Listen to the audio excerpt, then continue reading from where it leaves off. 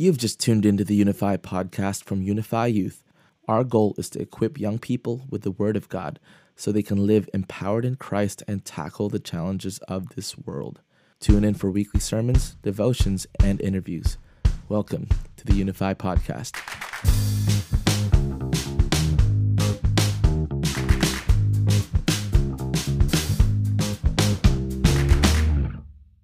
Good morning to all is perhaps the most famous melody in the English-speaking world.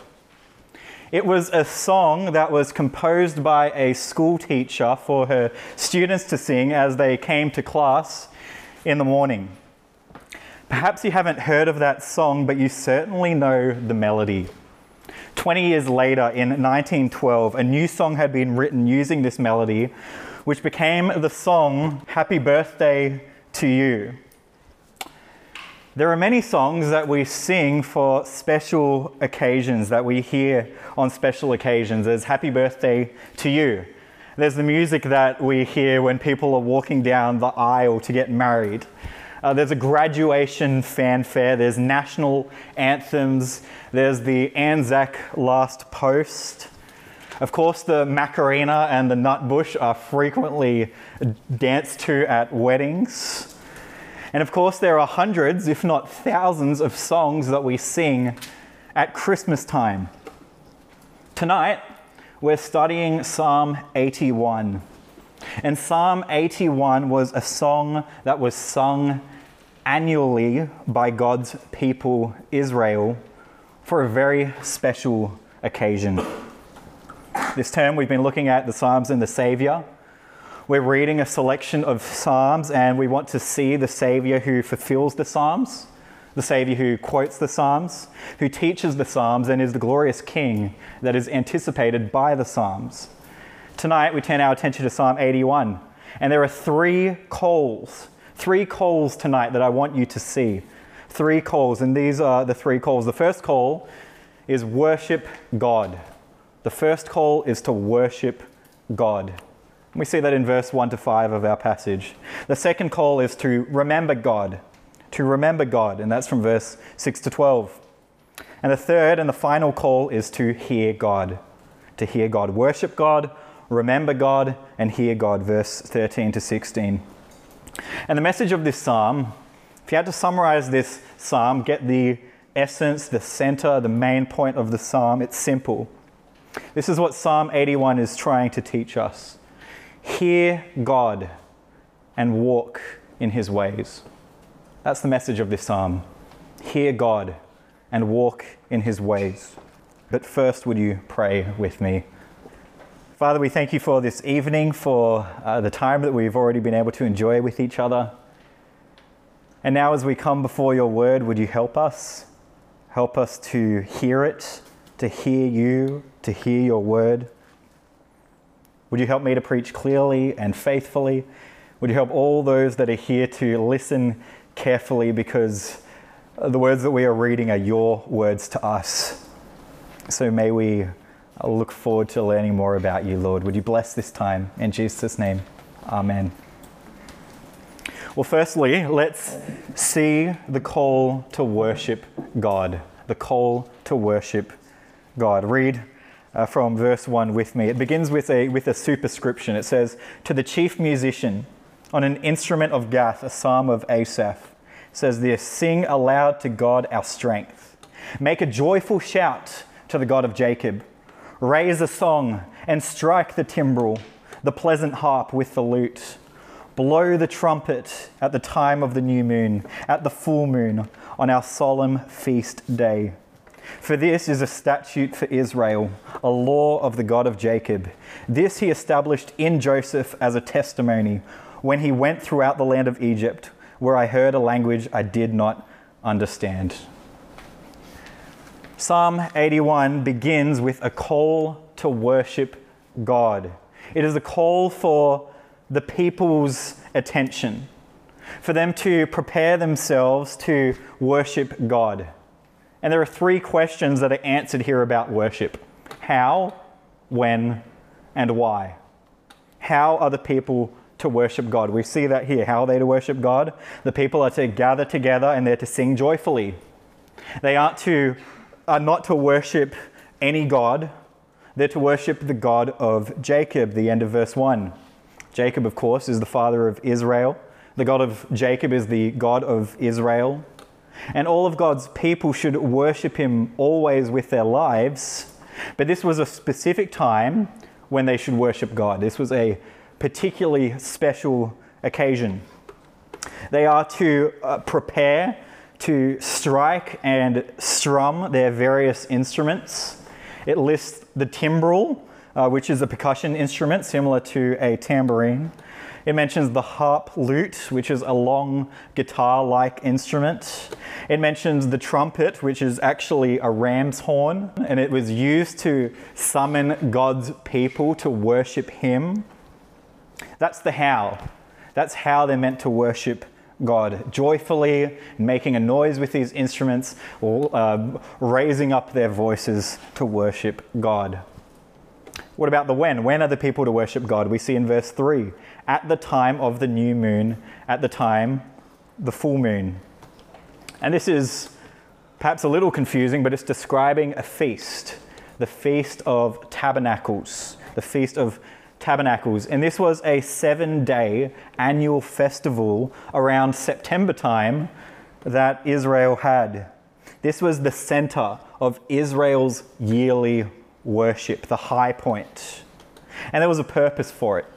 The purpose was to remind Israel how God provided for them in the wilderness, to praise God for providing food from their harvest for that year, and to conclude the religious festivals for the year.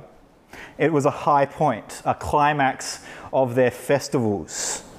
That's the when. That's when they are to worship God in this specific way. What about the why? Why are the people to worship God? Verse 4-5 tells us that. It says it simply, it is a statute or a law. It's not simply if the people feel good, if the people are feeling happy. No, it was a law that God gave, that God required for his people to do every year. A statute that was given even to their forefather Joseph, on the basis of God bringing his people out of Egypt. In other words, God deserves to be worshipped because of who he is and because of what he has done in their history. That's the how, the when, and the why. And there's an important message here. It is that we must worship the right God the right way. We must worship the right God the right way. Remember, there are two views on worship. Two views on worship. One is the normative principle of worship, big word, but all that it means is that it's the view that says I can worship God however I want, so long as God's word doesn't forbid it. So long as God's word says that I can't do that, I won't do that. But anything else is free for all. Anything else I can do. And that's not right. There's also the regulative principle of worship, which is the view that says that we worship how God commands us to worship him. We worship God, how God has commanded for us to worship him, and we don't go further than that. And there's examples in scripture of when people did go further than that, and it was bad news for them. They got consumed by fire.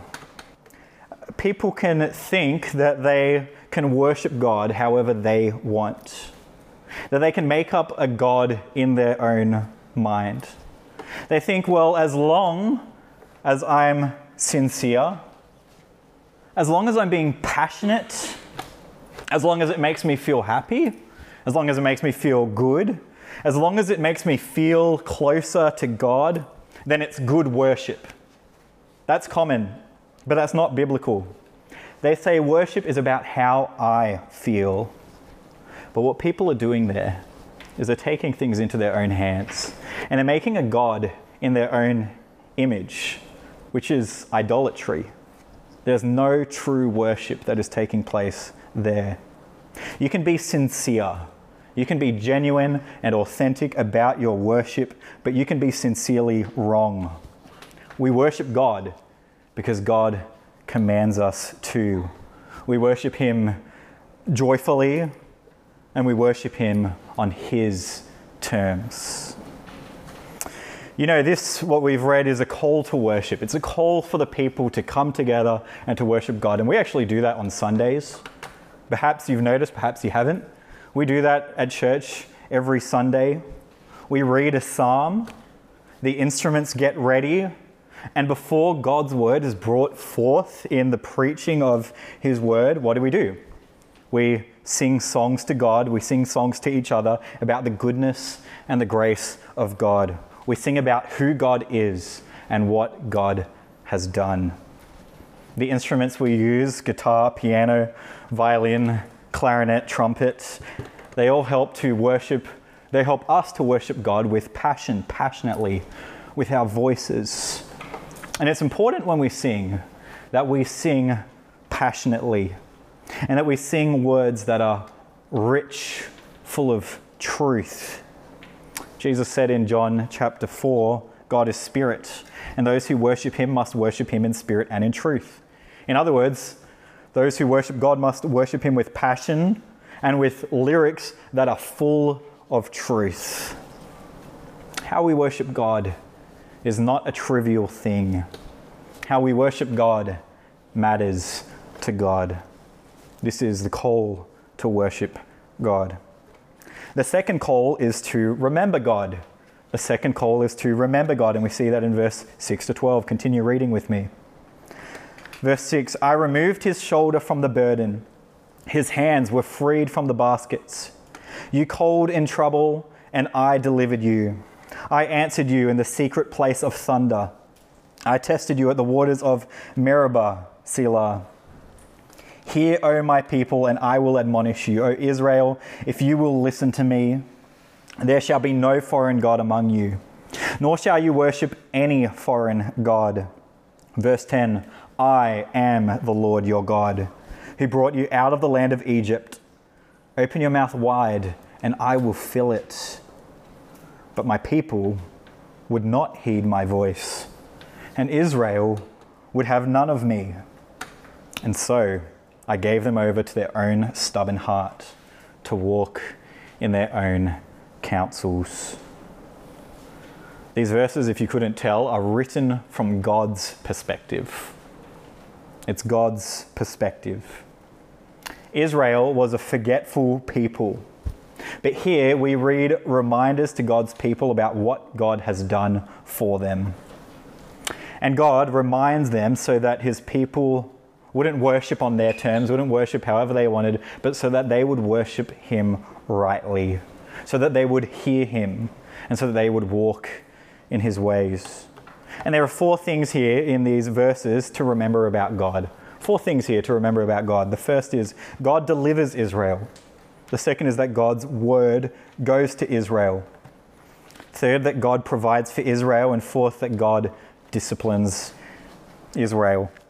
Look at verse 6 to 7 and see how God delivers Israel. He says, I removed his shoulder from the burden. His hands were freed from the baskets. You called in trouble, and I delivered you. The Israelites broke their backs, lifting heavy stones to build great things for the Egyptians. But God freed them. They were in slavery to the Egyptians for hundreds of years, but God rescued them from their labor. They called, and God delivered them. And if you turn back to Psalm chapter 80, you can see God's people calling out to him to restore them. They're making a plea to him. They say this, Psalm 80 verse 7, restore us, O God of hosts, cause your face to shine, and we shall be saved. And here in Psalm 81 verse 7, God says he will deliver them. He says he did deliver them from the Egyptians, and he mentions two other events. Verse 7, I answered you in the secret place of thunder. And this thundercloud was God's presence when Moses went up to Mount Sinai in Exodus chapter 19 and 20. And at the end of verse 7, he says, I tested you at the waters of Meribah, Selah. And at the waters of Meribah, Israel tempted God. Israel tempted God. But what it actually revealed is something about Israel's disobedient and unbelieving heart, that they didn't trust God. So while they were testing God, actually it was God testing them, we see here, and that's Exodus 17 and Numbers 20. God delivers Israel. Secondly, God's word goes to Israel. God's word goes to Israel. We see this verse 8. Hear, O my people, and I will admonish you. O Israel, if you will listen to me, there shall be no foreign god among you, nor shall you worship any foreign god. God doesn't stay distant. God doesn't stay silent. He has spoken to Israel. He has told Israel his commands. And he asks them to hear him, to listen to him. And if they do, if they are faithful to their covenant with him, then God will continue to bless them. That's God's promise to them. God's word goes to Israel. Third, verse 10, God provides for Israel. God provides for Israel. I am the Lord your God who brought you out of the land of Egypt. Open your mouth wide, and I will fill it. Just as God provided manna from heaven for Israel in the wilderness, God would continue to provide for his people's needs. This isn't just a promise about what God has done in the past. This is a promise for Israel's future. God promises that he will provide for them if they are faithful to him and obey their covenant with him. Fourth, verse 11 to 12, God disciplines Israel. God disciplines Israel. Verse 11, but my people would not heed my voice, and Israel would have none of me. God was gracious to Israel. But how did Israel respond? Israel was evil and unfaithful towards God. They responded to God's kindness with unfaithfulness to the covenant. They were stiff-necked. They were stubborn. They did not listen to him. They didn't submit to God. Instead, Israel wanted to go their own way. And what they demonstrated here was that they demonstrated their true heart of unbelief. Their heart was truly unfaithful when they disobeyed God and when they failed to keep his commands.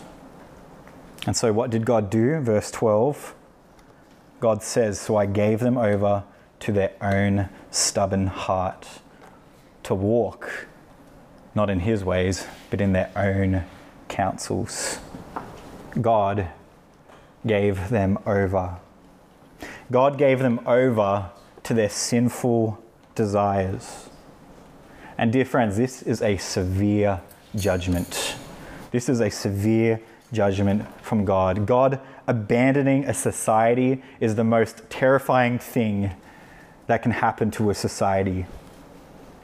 When God gave them over, Israel lost their king, they lost their land, they lost their temple, they were in bondage to other nations, and this was God's judgment on them. Why? For turning away from him. Do you remember the parable of the prodigal son? In Luke 15, Jesus tells a parable about a young man who demanded his inheritance from his father so that he could pursue his own lifestyle. He demanded his inheritance even before his father had died. He said, I want it now. And in this story, the father represents God. And what he does is he gives his child over to his sinful passions. He gives his child over to pursue the sinful lifestyle. He says, if that's what you want, I will give you over to that. And that was his judgment. And so what does the child do? The child lives for himself. He squanders every last cent away. He enjoys his lifestyle for a time. But eventually, he ends up with nowhere to live, with no money, nowhere but in the pig's pen, eating the pig's food.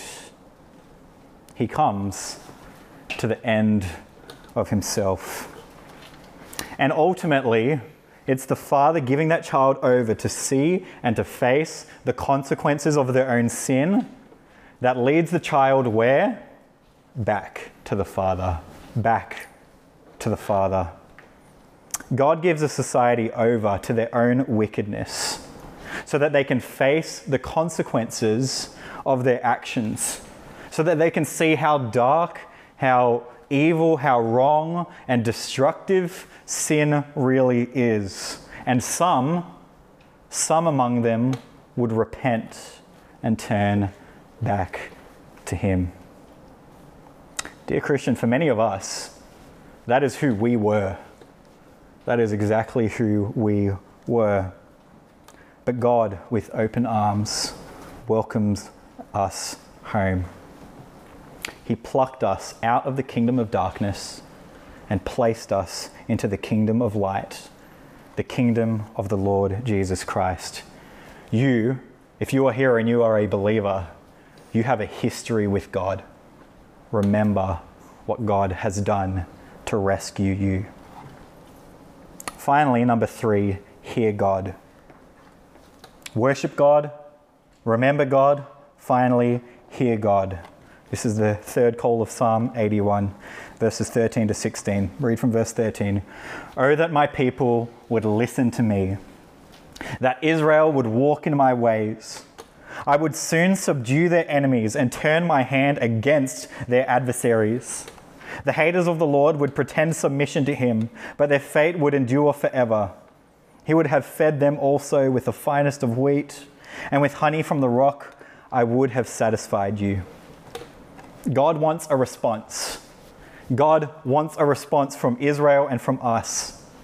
He doesn't want the people to continue on in their stubborn, stiff-necked ways. And he wants Israel, he wants us to respond in repentance. You see, Israel had turned to idols. They turned away from God and towards idols. They worshipped a golden calf. They married people from other nations and worshipped their God instead of the God of Jacob. And although God left Israel to face the consequences of their own sinful passions, like the father in the parable of the prodigal son, his arms are wide open, ready to receive Israel, should they turn to hear him and walk in his ways. This is what God says, verse 13. Oh, that my people would listen to me. That my people would just listen to me. That Israel would walk in my ways. This is a compassionate God. Their failure to worship God properly was actually a symptom of their true disease, unbelief and unfaithfulness to God. Instead, God wants them to turn from their stubborn ways and towards following him. And this theme of hearing God is all throughout this psalm. I hope that you've noticed it so far as we've been reading through. Psalm 81 is actually the central psalm of the book of Psalms. There's 150 psalms, 81, how does that make sense? But anybody know how many books in the Psalms there are? There are 5 books that make up the Psalms. This psalm is in the center book, book 3. And in the center of the middle book is Psalm 81. Its context is the center of Israel's worship, the Feast of Tabernacles. And the central theme of this psalm is verse 8, verse 11, and verse 13. Verse 8, hear, O my people, and I will admonish you. O Israel, if you will listen to me. Verse 11, but my people would not heed my voice, and Israel would have none of me. Verse 13, oh, that my people would listen to me. What if Israel would walk in my ways? This is the central theme. Hear God and walk in his ways. It echoes what is called the Shema that was originated from Exodus. Hear, O Israel, the Lord our God, the Lord is one. And don't misunderstand this. We're commanded to hear God. God wants us to hear him. But God is not writing some radio frequency that he's asking Israel to tune into. If they would just tune into this, then they could hear me whenever I'm talking to them. He isn't looking for subscribers to his content. Hit the bell and get notifications. No. God has already spoken to Israel, and he has already spoken to us. God has already spoken through his word, through the prophets of the Old Testament, and through Jesus Christ in the New Testament and the apostles. And with that, we have the whole Bible, which is the word of God for us. That is God speaking to us. That is what we must hear. We've got the message, but God wants us to listen to him. Not to listen for him, not to wonder, God, is that you speaking to me right now? But to listen to him, to obey what he has already said in his word. This is how God's people are meant to respond to God. They are meant to hear God, they are meant to heed God, and they are meant to enjoy God. Look at verse 13. See that they are meant to hear God. He says, "Oh, that my people would listen to me, that they would listen to his commands, that they would read from his words, that they would look at Jesus, the word of God, that they would remember Psalm 1, blessed is the man whose delight is in the law of the Lord and who meditates on it day and night." Or Psalm 19 upholds the words of God. It says this, "The law of the Lord is perfect, converting the soul. The testimony of the Lord is sure, making wise the simple. The statutes of the Lord are right, rejoicing the heart. The commandment of the Lord is pure, enlightening the eyes.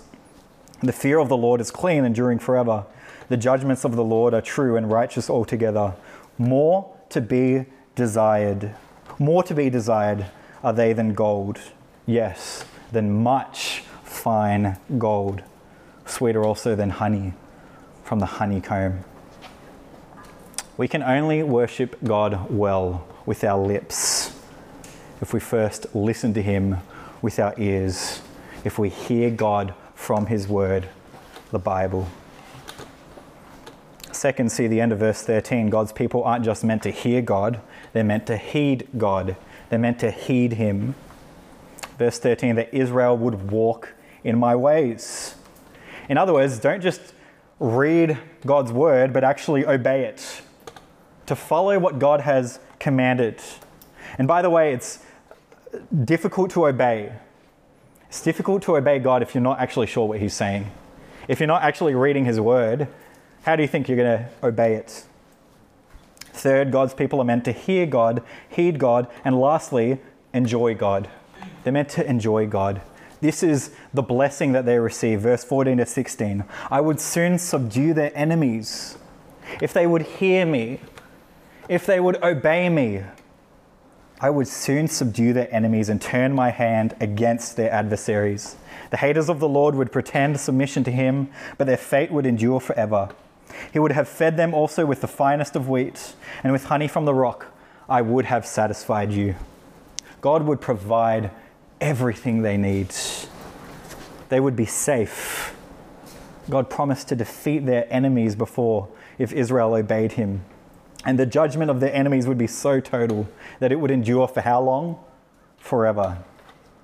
In other words, God's people would be safe and they would be provided for forever if they would just trust him. And God will feed them not just the bare minimum, not just enough to get by, but abundance, absolute abundance. And this is the chief end of man. This is our purpose in life. What God has created for us is this, to glorify him, worshiping him with our lives and honoring him, spreading his glory across the world, to glorify him and to enjoy him forever. And part of that enjoying him is enjoying the blessings that he gives us, how he rescues us and saves us and provides for us, to glorify God and to enjoy him forever. But friends, although Israel failed time and again, there is one who actually obeyed God perfectly. We all know his name. His name is Jesus Christ. When Israel was in the wilderness, there were 3 troubles that they faced. They faced the trouble of food, power, and worship. For food in the wilderness in Numbers 20, the people were hungry and thirsty, and they said, if only we died like those who rebelled against God. What a complaint. Not just, God, I'm hungry. Why are we here? But, I wish I died like the other rebels who rebelled against God.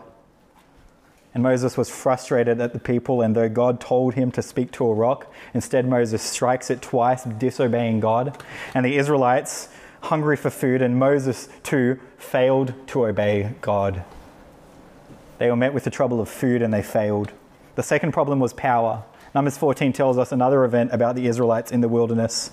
They were to wander for 40 years because of their disobedience and not enter the promised land. But what did they do? They took matters into their own hands and they thought, we're going to go into the promised land anyway. God hadn't instructed them to do that, but they rebelled.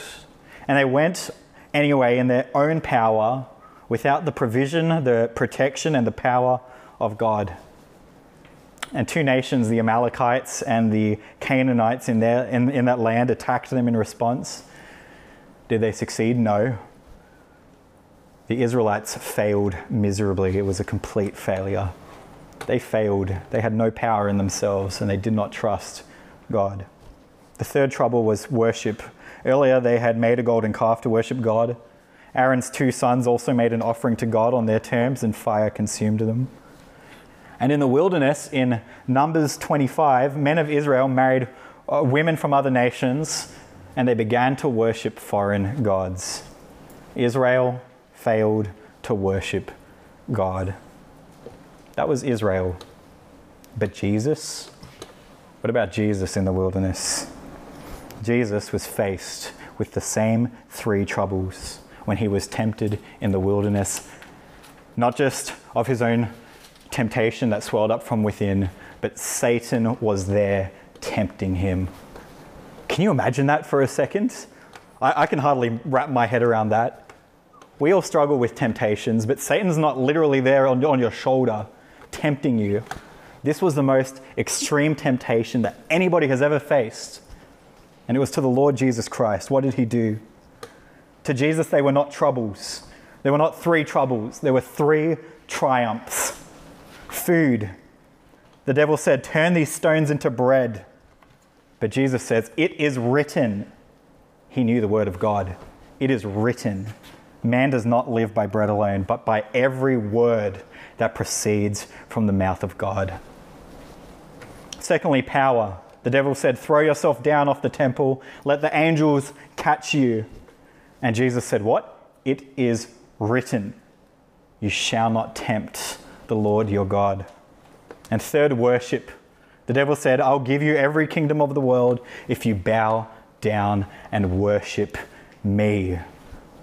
Jesus said, it is written. You shall worship the Lord your God and serve him only. Every single response that Jesus gave was a quotation from the word of God. Jesus listened to the words of God, not the words of the devil. Jesus worshipped God. He remembered God, and he listened to the words of God. Dear friends, there is hope. There is hope in this debased society. There is a hope that we have over sin. And it's in nothing of ourselves. It is nothing that we can look for in the society to help us. We can't run to the government and say, save us from our sin. We can't run to our school teachers. We can't look deep enough within ourselves, do enough meditation, come to enough of a Zen peace, reach nirvana, invent a God in our image, and end up in that wonderland when we die. There is no refuge for us except in the Lord Jesus Christ. Israel failed in the wilderness. We would have failed in the wilderness. Who's the one who succeeded? Who was the one who triumphed? The Lord Jesus Christ. And he is our only hope. If you tonight are a follower, then would you have an ear to hear what God says through his word? Would you listen carefully and keenly when God's word is preached? At youth group, sure, but more importantly, at church on Sundays, would you listen keenly to the word of God? Would you study his word in your own time in the morning doing devotions? Would you pray? Here's a good practice if you don't do it. Pray before you go to church. In the morning, take 1 minute and pray, God, as I come to church, would you help me to worship you with your people? And would my heart and my ears be ready to receive your word? Guess what? God is going to answer that, and you will grow like you have never seen before, because you will have a heart that is keen on God. Or perhaps you could read a psalm if you're on your way to church, if your parents are driving. Or perhaps you're sitting down in the pews a few minutes early. Just open a psalm, any psalm. Any of them are good. Perhaps you could do those things. But if you do not trust Jesus, would you trust him today? Would you turn to him because he is your only hope? For all of you here, would you worship God joyfully, truthfully, passionately? Would you remember God? Would you remember him for who he is, for what he has done, how he rescued you from your sin? Would you hear God? And how do you do that? Well, you listen to his word, the Bible. You obey his word, and you enjoy and you delight in his word, because every word you read is one step closer to knowing who God is. Would you hear God, and would you walk in his ways? And it would be the delight of God. God would be most pleased, most delighted if you did that today. Let's pray. Father, so often we turn to things that distract us, things that have no value. Lord, would you help us instead to hear you, to read your word, to learn, to grow, to know you better so that we can worship you better. I thank you for each of the youth that are here that are saved, that know you, that trust you, that love you. Would you help them to walk in your way, to be devoted to you, sold out, passionate for you? Lord, would you help them to grow in maturity and love for you? Lord, would you help us to remember what you have done? May we learn what you have done in the Bible, and may we reflect on what you have done in our own lives and the lives of others. Thank you for who you are. Thank you for what you have done. And Lord, would we worship you on your terms? Would we worship you how you want us to worship you? Would we worship you passionately and sing songs that are true, full of truth, rich and glorifying to you? Help each one that is here to grow in that. And for any that are here that do not know you, who hear your words but reject it like Israel did so many times, I pray that you would work in their heart and convict them of their sin, and may they turn to trust in you, the only hope, our only refuge in this life, the Lord Jesus Christ. And it's in his name that we pray. Amen.